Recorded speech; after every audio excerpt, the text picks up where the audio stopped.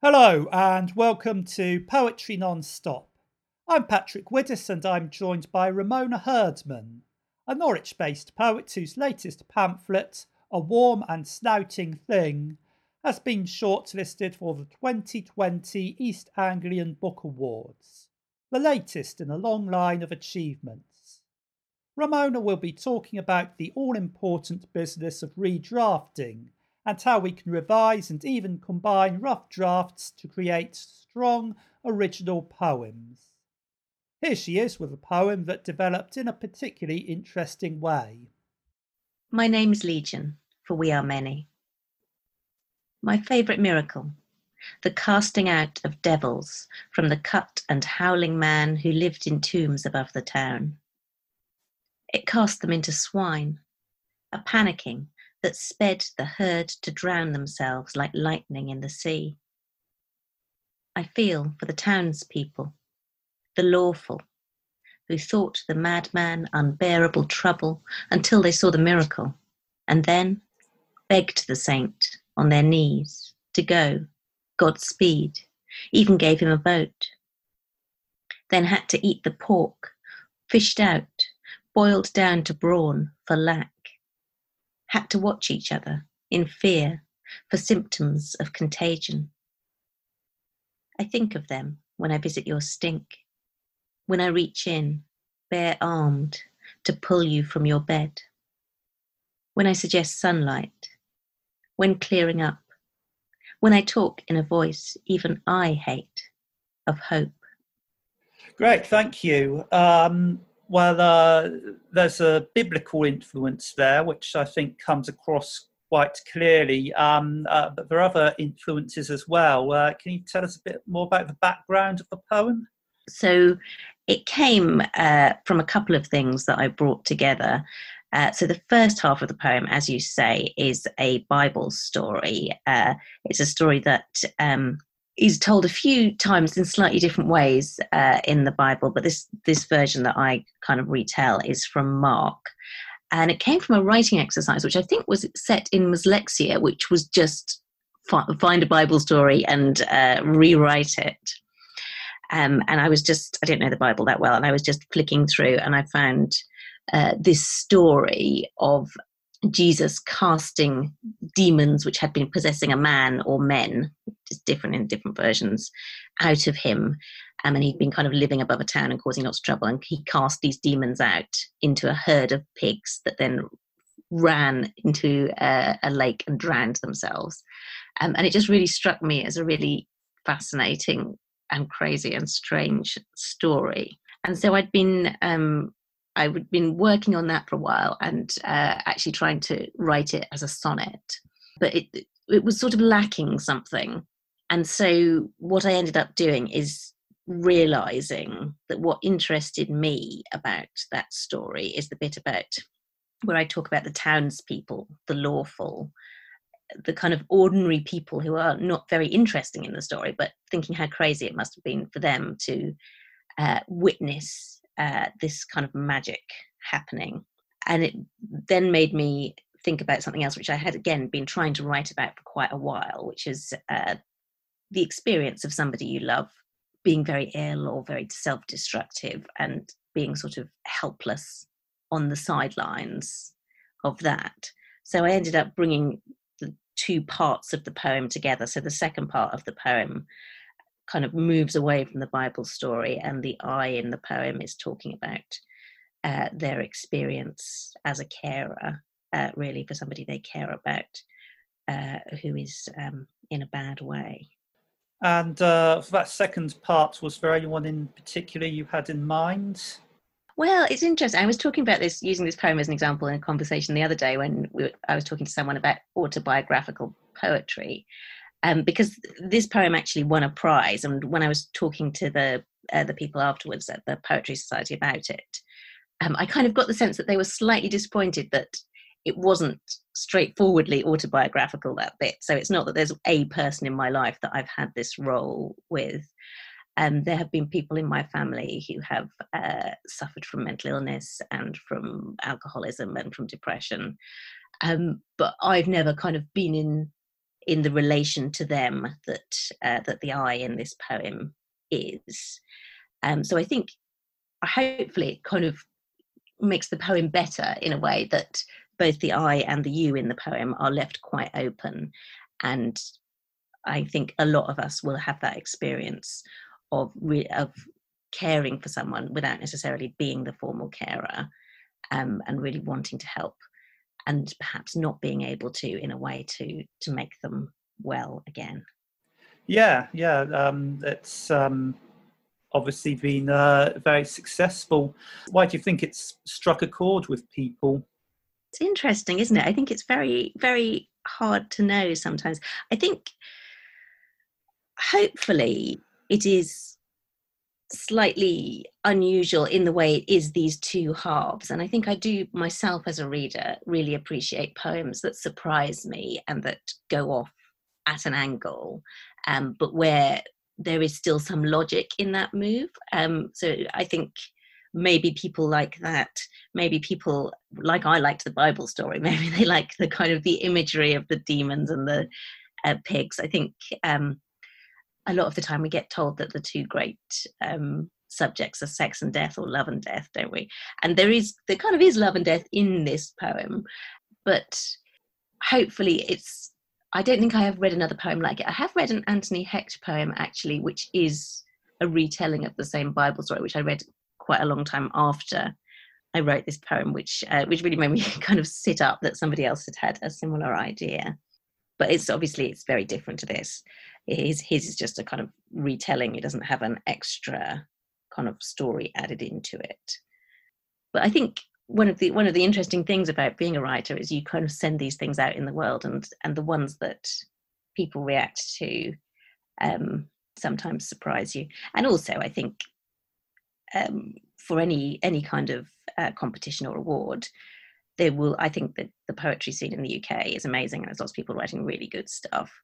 So in a sense, there will probably be a very large number of very good poems that could potentially win or be placed.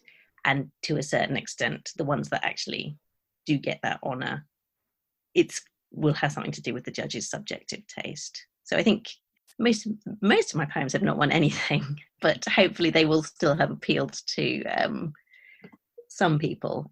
Yeah, it's very satisfying to be able to bring different ideas together like that, and it does lead to more original poems. Yeah, I hope so. I mean, I think, as I say, everybody has different taste, and for me, a poem that just tells a story is less interesting than a poem that is conscious of itself as a poem in a way, and that I'd like a good story like anybody else does, but that does something surprising in the way it tells it as well, and kind of makes me think differently or feel differently about life than I did before I read it. And do you often find when you're writing poems that you find yourself bringing bits of different drafts together like this? I wouldn't say often. I think this was the first time I did it in a way I found successful, but it is definitely something that I do as part of my drafting process, and I think it can be really useful for me in generating new poems. I was talking to some friends the other day, and we all agreed that we kind of have some poems that we feel are finished and we're really happy with, which may not be the same thing as anybody else liking them. We have some poems that we're currently working on and are excited about, and then we have a kind of big pile of poems that we can't quite let go of, that we think there is something there, but they're not quite working, and despite kind of discussing them and workshopping them and things, we're still not satisfied. And then, of course, there is a huge pile of things that get started as drafts and never go anywhere and are never just not interesting enough. So that kind of I think what I try and do periodically is dip into that sort of category of poems where I feel like there's something there, there's some sort of spark, but for whatever reason I can't find a way to resolve it within the current draft, or it's just not very interesting. But there is something there, whether it's a kind of whether it's an interesting form or an idea or a section of it that's good. And so from that, I do consciously then try and combine different drafts. And sometimes it works, and sometimes in redrafting on the computer, I will be kind of cutting and pasting things together. And it might just kickstart my mind into thinking. So I might do something which starts with bringing two different poems together and sort of mashing them and combining them. But then in the redrafting, I might end up with something that doesn't have any of the words from the previous two drafts, but somehow brings together those ideas. So I do find it quite a fruitful way to keep developing my writing, because I think in common with quite a lot of people, I do find the blank page quite frightening. So it's a good way of kind of getting myself into writing where I'm starting from something where I have something to work with already, rather than just having a blank page and challenging myself to start from nothing. Yes, and it's an interesting thing to talk about on this podcast, because we encourage people to try things, have writing exercises each time, and it can be easy to just try those and then put them to one side. So it's great to look at actually returning to those drafts and seeing how you can improve them or how you can turn them into something else. And I think that's what you'd like listeners to try on this occasion. Yes, absolutely. I think hopefully other people will find it fruitful like I do. So yeah, my suggestion would be to go through. I assume other people also will have a pile or a folder of poems that they like, but maybe they feel that they're not quite there yet, and they don't feel like through revising the individual drafts they're getting there. So I'd suggest picking out two poems that ideally are quite different from each other, but where you can see some sort of pivot or link, and that might be to do with a similar image, or it might be to do with, in the case of the poem we were just talking about, My Name is Legion, it was really for me that the character of the townspeople and then the character of the I, and both of them being almost witnesses to somebody else's trouble, even though obviously it was very different situations. And at the time, the two poems I was bringing together, one of them was a sonnet and one of them was free verse. So I'd say try and find two poems that both of which are not quite there yet, two draft poems, but that you like, and where you can see some sort of tangential link. And then see if you can bring them together into one document. And ideally, I would say, if you have one poem that is one of the poems that is using form or using language in a way that you think is particularly successful, then trying to apply that sort of structure to the material that you bring in from the other poem is quite an interesting way of doing it.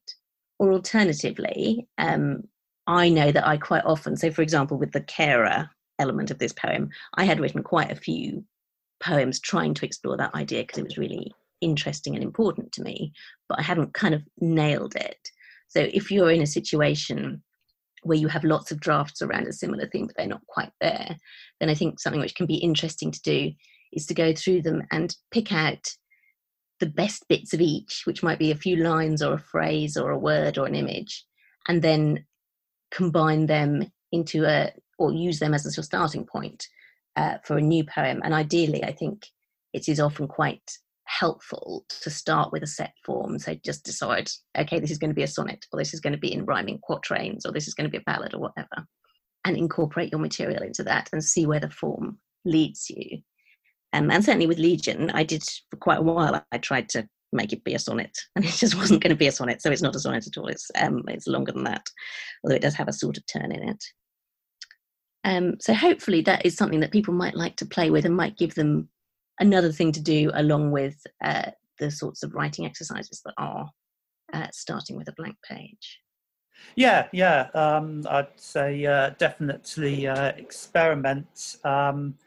And I think it can be difficult when you've written a poem to a certain point. It can be hard to kind of see how you can change it or add anything. But I'd say, try to be sort of brave about that and just sort of really, tear it apart, put it back together again. You'll still have that version afterwards. It's not like you're losing anything.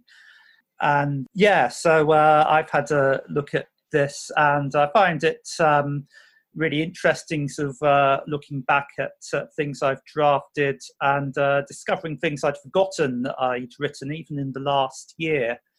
And what I ended up doing, I'd been trying to write something about the whole lockdown situation, and I'd made notes, a few lines, but hadn't really come up with anything solid.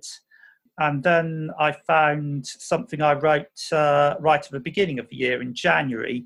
So obviously a lot has changed since then. So I ended up combining those two things. And how far advanced this poem is, I don't know at this stage, but I've got a few solid verses. So it's definitely taken it forward. Not sure what the title of this is yet, but it goes like this. A bird feeder hangs on my balcony, but no bird ever comes near. But I hear them clearer since the world stilled, and we notice each breath, flowers unfolding, the names on statues. We're connected by screens in ways we never imagined, confined to two-dimensional cells, hiding our backgrounds, wondering why we're on mute. We still dream of holidays as we paint rainbows, and entire lives are reduced to statistics. We know clapping isn't enough, but where would we be without it?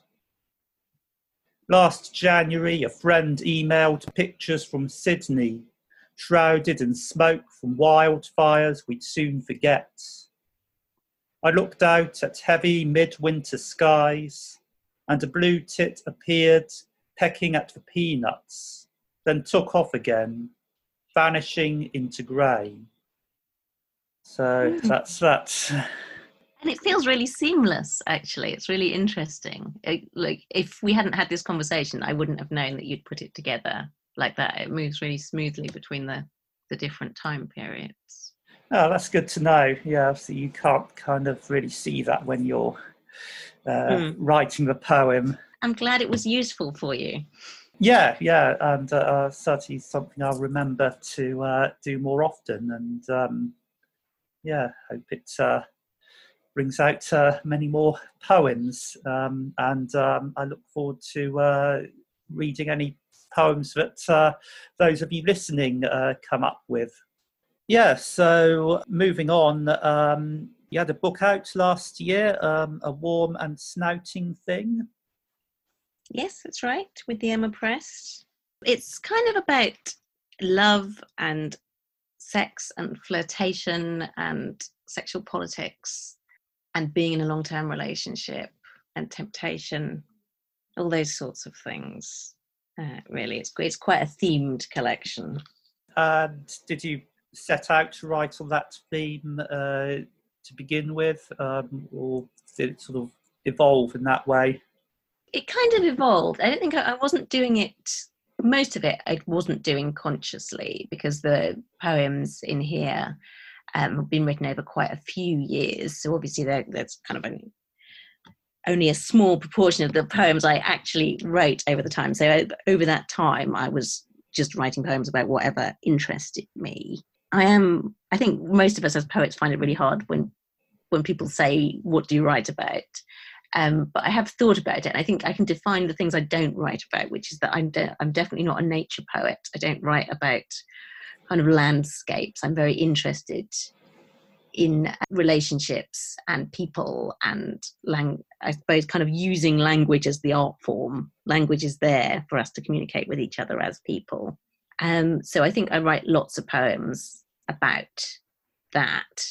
And then when the Emma Press had the call for submissions, my previous publication had been themed, and I'd really enjoyed putting that together. So when the call for submissions came out, I thought, I will theme this. And I suppose what I did was I looked through the poems I had that I really liked, and these themes, these kind of related themes, emerged as being present in quite a lot of the poems. So what I did was choose those poems and put them together in an order that made sense to me. With that submission process, you didn't have to submit the full manuscript to begin with, and obviously it takes quite a while between the initial submission and then the actual publication. So I did have time to think more about the themes. And at that point, I did write a few poems that were intentionally exploring aspects of these themes, because I was trying to make the collection as a whole balance. I didn't want it to be kind of too heavy and serious on the one hand, but on the other hand, I didn't want it to shy away from some of the more kind of challenging and political things about our relationships, and particularly women in our society. Right, yeah. Maybe we should hear a poem from it at this point. Yes, absolutely. So I will read this one's title. Is a little short poem, but its title always needs a little bit of explanation. So I always think that as poets, we often think we would like to have, as long as it was well paid enough, of course, a job naming things, and particularly naming paints or naming nail varnishes or such like. So the title of this poem is my imaginary name for a nail varnish colour. No better than she should be read. This summer, my reward for hanging out the washing, bringing in the washing, rushing out to rescue from the rain the washing, slatternly braless in pyjamas on scarlet tiptoe, is alpine strawberries. The garden tapestried with shock-sweet little nippled sherbet candies, slug-beloved, vigorous, sprawling, decadent, shameless. There's some lovely details in there, and I like the title. Yeah, there's a lot of power in naming things. Yeah, absolutely. So, what themes were you writing about before? Well, my previous collection was called Bottle, and it was about alcohol, but also about family and bereavement. So again, I think similarly to A Warm and Snouting Thing, there were a number of interlinked themes that kind of wove through. And with Bottle, I did intentionally, I think it had never occurred to me to write about alcohol. And then I think I might have written one or two poems, and I suddenly thought, actually, in our society, alcohol is a really big and sort of difficult part of our culture. I think a lot of people enjoy it perfectly fine, but it causes a lot of problems as well. And I realised that actually, apart from memoirs, I don't feel there is that much writing about alcohol in our culture. There's a few poets who write about alcohol, but I didn't feel like there was as much as there should be. So I found it once I thought of it as something to write about, I find it a really rich theme to work with, and particularly to use it as a way of looking at those sorts of things I was talking about before, about how people relate to each other and relationships. And your latest book, how has it gone down? What's the reaction like? And well, I think I was lucky that it came out, as you say, about this time last year. So it was kind of out for a good time before lockdown. So I did get the opportunity to read from it in person quite a lot, although it is great to also be able to now promote it a little bit online and take part in online readings and things.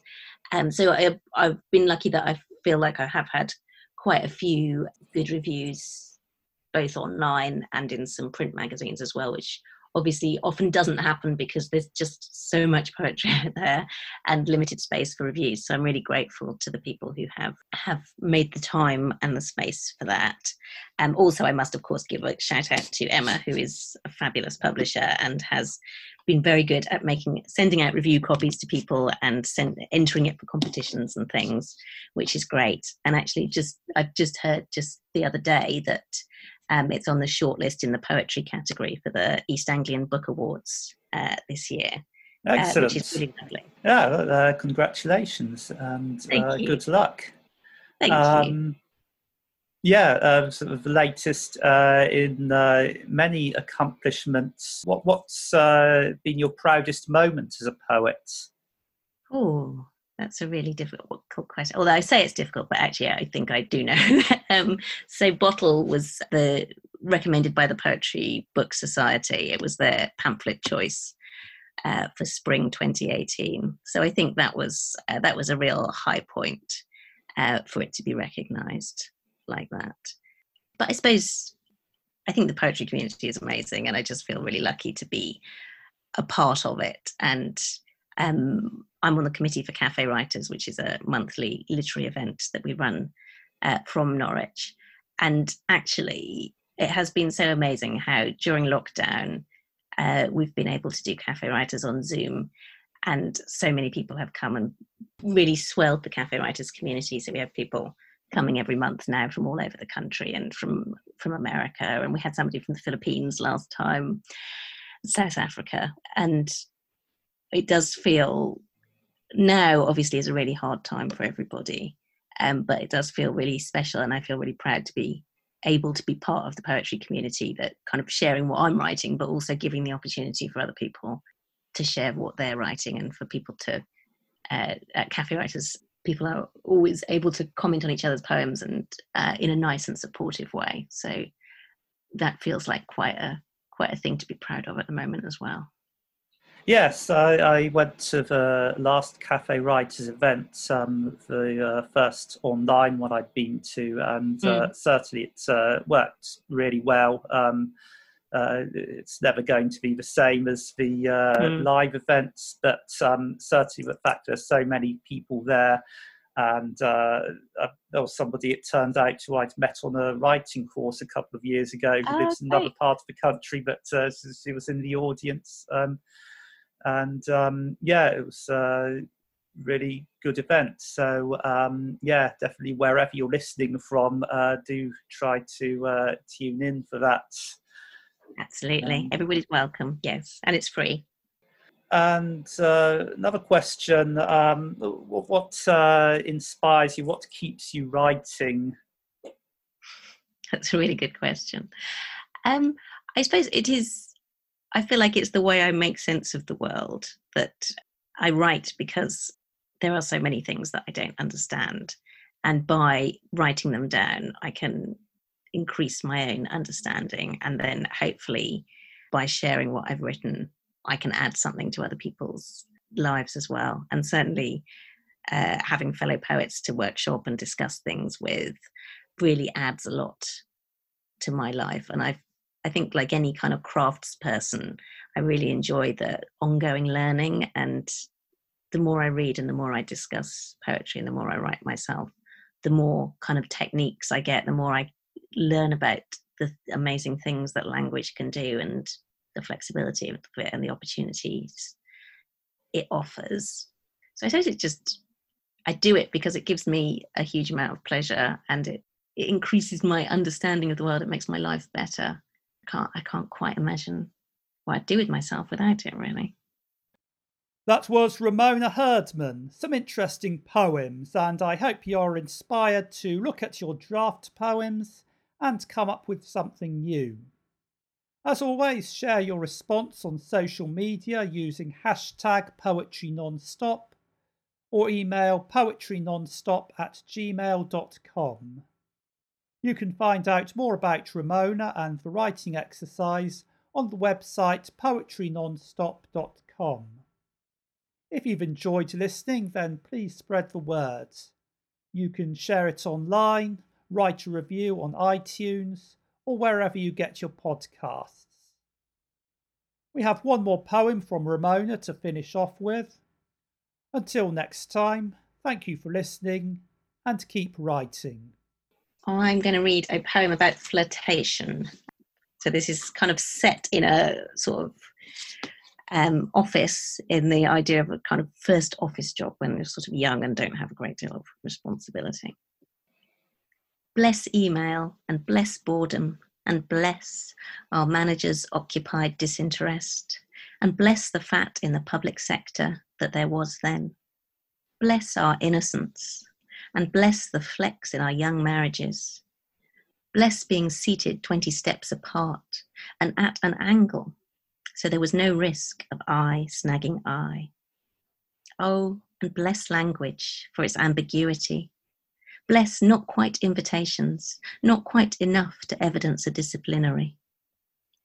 And bless 9 to 5 endlessness, and bless not taking joint tea breaks, not walking to the shops at lunch together, not being like the office joke adulterers who'd hump before work in the car park, hold hands at staff dues. Bless going home to our lives. But mostly, bless that ongoing precise and dancing mental drafting, while dealing with spreadsheets, purchase orders, and all the other emails. Bless the heart's ping when one arrived with your name next to it. Bless that summer-breathed continuation of back of the class subdued naughtiness, and bless us for stopping it.